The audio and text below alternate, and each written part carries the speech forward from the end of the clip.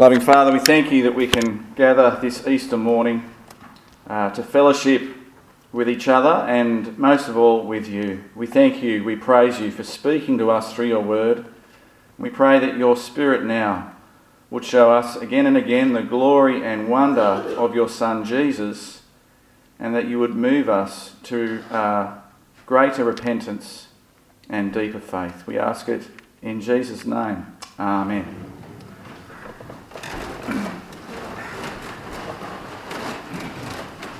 Well, good morning again, everybody. My name's Adam Draycott, and a warm welcome to our Easter service this morning. No doubt you've been following the news this week, and as we follow the news, we're reminded that basic matters of truth are enormously important to us, aren't they? We care deeply about the truth. And so such events like that which took place this week, and yes, he's talking about the cricket, they remind us that whenever there's a scandal, the public want open and honest explanation. And that's true of cricket, it's true of politics, whatever the case, especially when we think we're being deceived and lied to. One of our fears in our world is that the facts are hard to get at, which is extraordinary in an information age.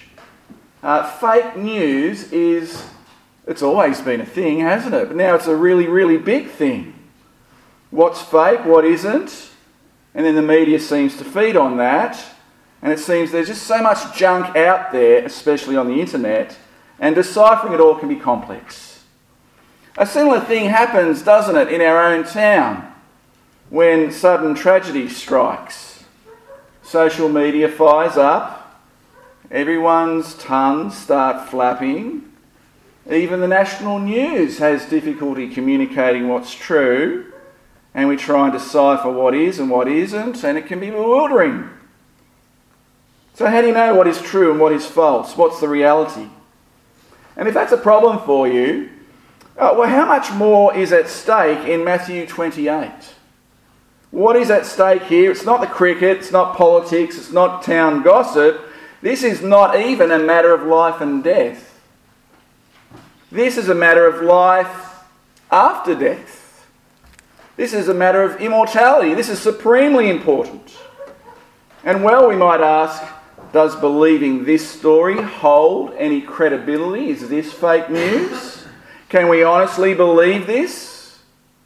Let's be honest, no one actually sees Jesus rise. No one's actually there, it seems, the moment Jesus' heart starts beating again. That moment is never described for us. But we do have witnesses that tell us some seriously weird stuff that takes place that first morning. Do we find two conflicting accounts here in Matthew's Gospel? Yes, we do. Are they reported by Matthew? Yeah, he's honest about it. And Matthew, therefore, invites us to consider who's telling the truth, who has credibility, and who's all about fake news. In our assessment, we need to get the facts. So we turn to Matthew 27. I hope you have your Bible open.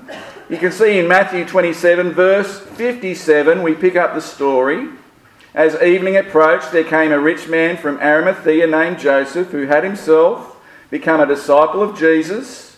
Going to Pilate, he asked for Jesus' body, and Pilate ordered that it be given to him. Joseph took the body, wrapped it in a clean linen cloth, and placed it in his own new tomb that he had cut out of the rock. He rolled a big stone in front of the entrance to the tomb and went away. Mary Magdalene and the other Mary were sitting there opposite the tomb. You see, what are the facts? Everything is pretty normal here, really. Jesus is dead. He's been given a burial. The stone is rolled in front of the entrance, as you would, and Mary are there. There's nothing surprising here, really. Nothing surprising the next day either. Look at verse 62. The next day, the one after preparation day, the chief priests and the Pharisees went to Pilate. "Sir," they said, "we remember that while he was still alive, That deceiver said, after 3 days I will rise again. So give the order for the tomb to be made secure until the 3rd day. Otherwise, his disciples may come and steal the body and tell the people that he has been raised from the dead. This last deception will be worse than the first. Well, take a guard, Pilate answered. Go, make the tomb as secure as you know how. And so they went and made the tomb secure by putting a seal on the stone and posting the guard. Nothing surprising. Here we see the Pharisees. Well, they're still plotting, aren't they? They're still scheming. They want the tomb secured with a seal and it's done. They want guards and it's done. They'll do everything in their earthly power to make sure this Jesus movement is done and dusted, it seems. So again, nothing surprising. None of these facts are in dispute. Everything is normal. But we know it won't be normal for long, as our witnesses are about to find out. Verse 1. Who are our first witnesses? After the Sabbath at dawn on the first day of the week, Mary Magdalene and the other Mary, that'll be the mother of James, went to look at the tomb. The 2 Marys are there. There are soldiers as well that are there, stationed to guard this particular tomb. They're all present. And know this morning, they'll be united on this one point. This one point they'll all agree on, and it's this. The tomb is empty. The tomb is empty. That's not in dispute here. No argument. But how they explain the tomb's emptiness will be different. But the fact remains, what did I just say? The tomb is, you could give a person a nudge next to you, say Happy Easter, the tomb is empty. The tomb is empty. I mentioned earlier our fear of not having all the facts. Imagine being one of the soldiers and having to explain this to your superiors. What's this bit? Well, this bit, it reads like something out of an Avengers movie. Here comes a physically robust creature from the sky. This heavenly power collides with earthly power, and then he sits on the stone like it's his prize. Have a look at verse 2. There was a violent earthquake, for an angel of the Lord came down from heaven, and going to the tomb, rolled back the stone, and he sat on it, as you do. His appearance was like lightning, and his clothes were white as snow. And the guards were so afraid of him that they shook and became like dead men. Like, this would be funny if it wasn't so terrifying. This guy is overwhelming. None of this now is normal.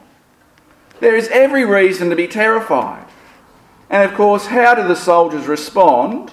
These tough, battle-hardened Roman soldiers, the men who guard the supposedly dead man, well, they become like dead men themselves, don't they? Powerless. Later in verse 11, it tells us they go into the city and report to the chief priests everything that had happened. And you would think, well, that would make sense. The death penalty looms for the soldiers now.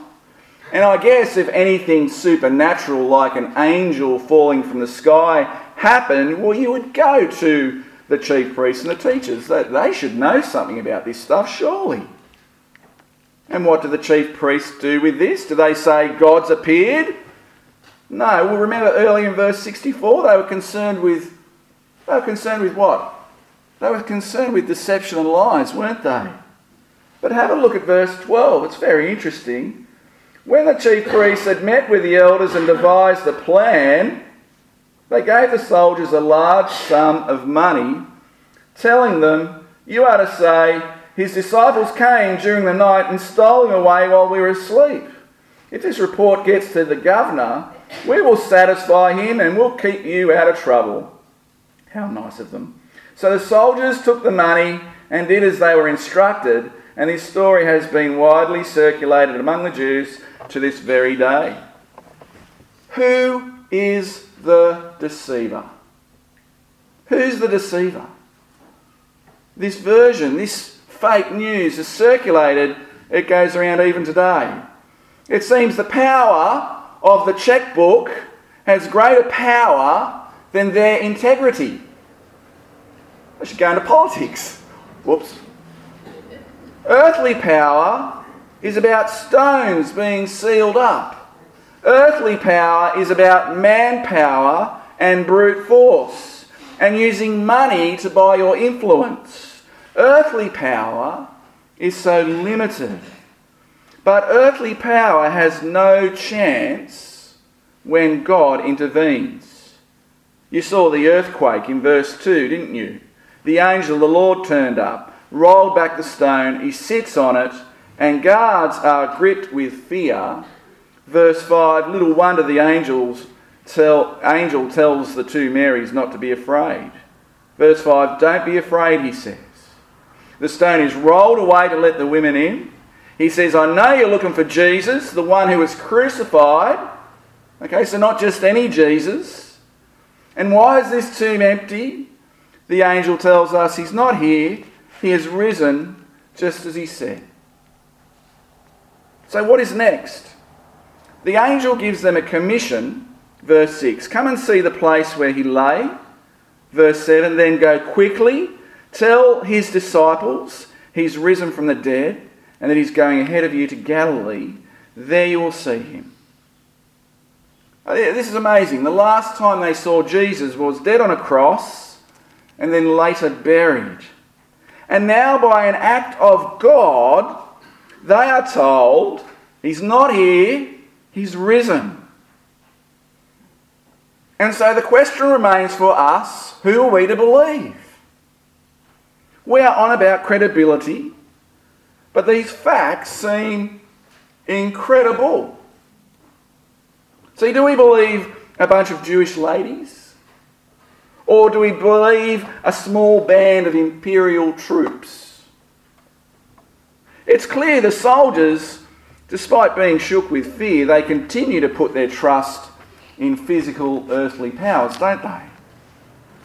Or should we trust the women who certainly experience the blessing of God's power and favour and who will join others and willingly risk their lives? I mean, seriously, who would steal a corpse just so you could be hunted down and killed by the Roman Empire? Who would do that? And then invent a story about resurrection and have the women as your star witnesses? No one would do that. Sorry, ladies, back in the day, women had no credibility, especially in the witness box. And then you keep the ruse going for 40 years. I don't know how long you can keep a ruse going, but 40 years is really extraordinary, isn't it? Unless, of course, this is all true. Unless it's true.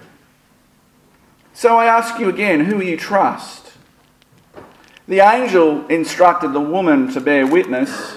Jesus has been raised. The priest instructed the soldiers to bear witness. The body is stolen. And according to Matthew, who has more credibility? Who will you trust? Which explanation will you give for the fact of the empty tomb? And this is an important question. Why does this matter? This matters, remember, because immortality is at stake. But there is more to the witness of our women. It's not just the power of God revealed in the angel that provides an earthquake and moves stones and causes soldiers to collapse. Isn't it also that they meet Jesus himself in verse 9? Jesus has been raised just as he said he would. That's what the angel said. And you might be going, well, when did he say that? Oh, he said it in chapter 16, verse 21, or chapter 17, verse 9, or chapter 17, verse 22, or chapter 20, verse 19, or chapter 26, verse 32. The tomb is empty just as Jesus said it would be. Repeatedly. And so there are no cover-ups here. There's no fake news, which means that you can take Jesus at his word. In fact, they all knew Jesus had been saying this all along. Do you remember verse 63 of chapter 27?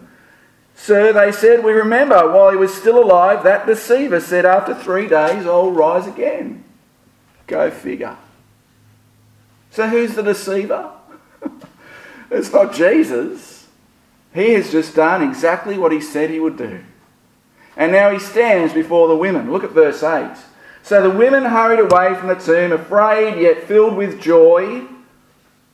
How does that work? Nerve-sighted, my daughter would describe starting high school. I was nervous but excited, so her word is nerve-sighted. I take that to be afraid yet filled with joy. Starting high school, maybe not. But anyway, what did they do? They ran to tell his disciples. Suddenly Jesus met them. Greetings, he said. They came to him, clasped his feet and worshipped him. And then Jesus said, don't be afraid. Go and tell my brothers to go to Galilee. There they will see me. See, death is a thing, isn't it? If that doorway has a sign above it that says death, so many of our loved ones go through that doorway never to return, and it's sad and it grieves us. We know that acutely death casts a shadow. But here is the one standing before Mary, and Mary, who has gone through that very same doorway to death, like so many we know, but the difference here is that Jesus has come back. He's back. And he stands before them. Mary and Mary in Jesus see their future. They see that Jesus embodies their future. He embodies their immortality. That death no longer has a claim. Death no longer has power. Death has been kicked in the bum once and for all. And now the imperfect can live with the perfect. Now those tainted by the effects of sin and death, people like you and me, now we can look forward to the day of being without sin and being whole and being resurrected for immortality. Here is our future. Here is our potential reality. Here in Jesus is our future. All that suffering and grief, all that torture and pain they experienced, it reaches a climax here at this point where they see Jesus is alive. And so they come to him, claps his feet and worship him. And so the question is repeated again and again on the important question of life and death is this: who are you going to believe? Who will you believe? I mean, you could take the path of atheism, okay, where apparently there's nothing, there is no hope for eternal future. And I guess if your worldview is limited to the physical earthly powers, then that's all there is. We'll invest in cloning. We'll spend money maybe on cryogenics, maybe get ourselves frozen with the help of somehow overcoming the problem of death. And sadly, when we die, well, we'll become a big bag of biological waste matter, if that's all there is. Or maybe we do the other thing in our pursuit of immortality. We'll brand football stars as immortal somehow, despite the fact they get injured or retire or eventually die, like the rest of us.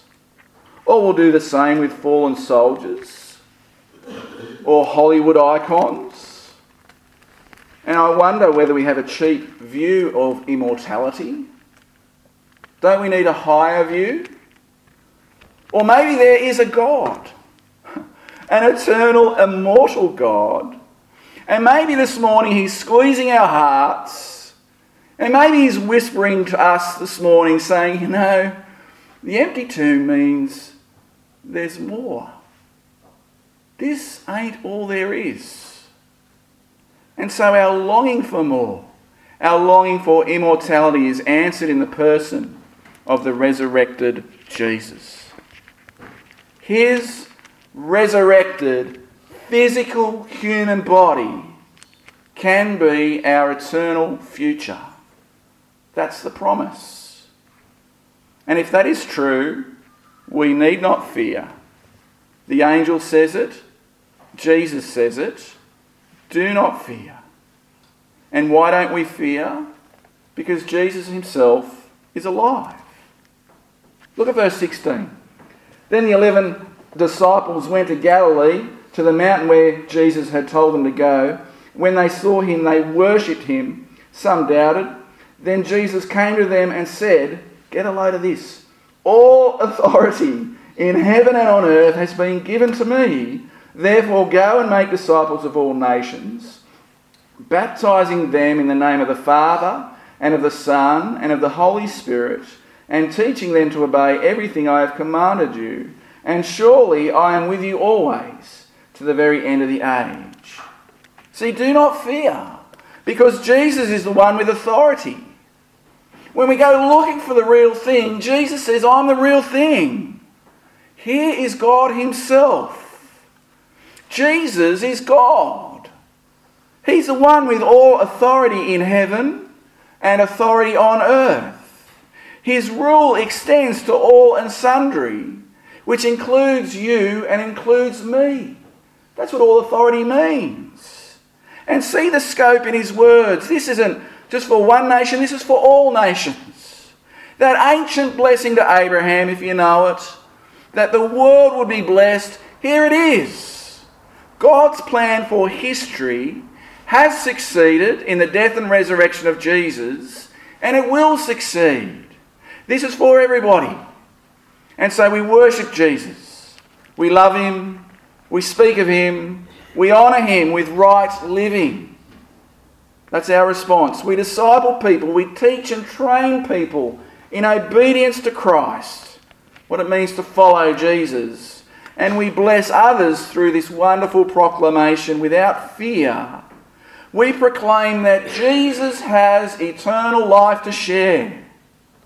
Here is the reality, that there is more, because today Jesus is alive, and that truth should change everything. The tomb is empty. Everyone believed that. That was not in dispute. But he's risen? Well, not everyone wants to come at that. And our answer will require humility. For if Jesus didn't rise, then we are all still dead in our sins, with no apparent future and no apparent purpose. And this is all a big joke, if Jesus didn't rise. But if Jesus is risen, then it means he has the power and all authority belongs to him, and it means our eternal future is dependent on him, because he holds the power and we are accountable to him. So I'll ask you again, do you want immortality? If you want immortality, this wonderful promise of eternal life, then you need to do business with Jesus, for he has the power to grant it. Come to him. Find peace, find love, find forgiveness, and find a future that only he can give, which is truly eternal. Let's pray. Lord Jesus Christ, we bow before you. We come to you as the one of whom alone has conquered death and brought forgiveness and hope and brought a dawn in a dark world. We praise and thank you. We long to live for you. Please help us, as the two Marys and the 11 would go on to do, to bear faithful witness to why your tomb was empty. Help us to do likewise. Help us to live lives that proclaim the empty tomb, that proclaim that Christ is risen. Give us faithfulness to that. May that shape every part of who we are. And we pray it for your glory and your glory alone. Amen.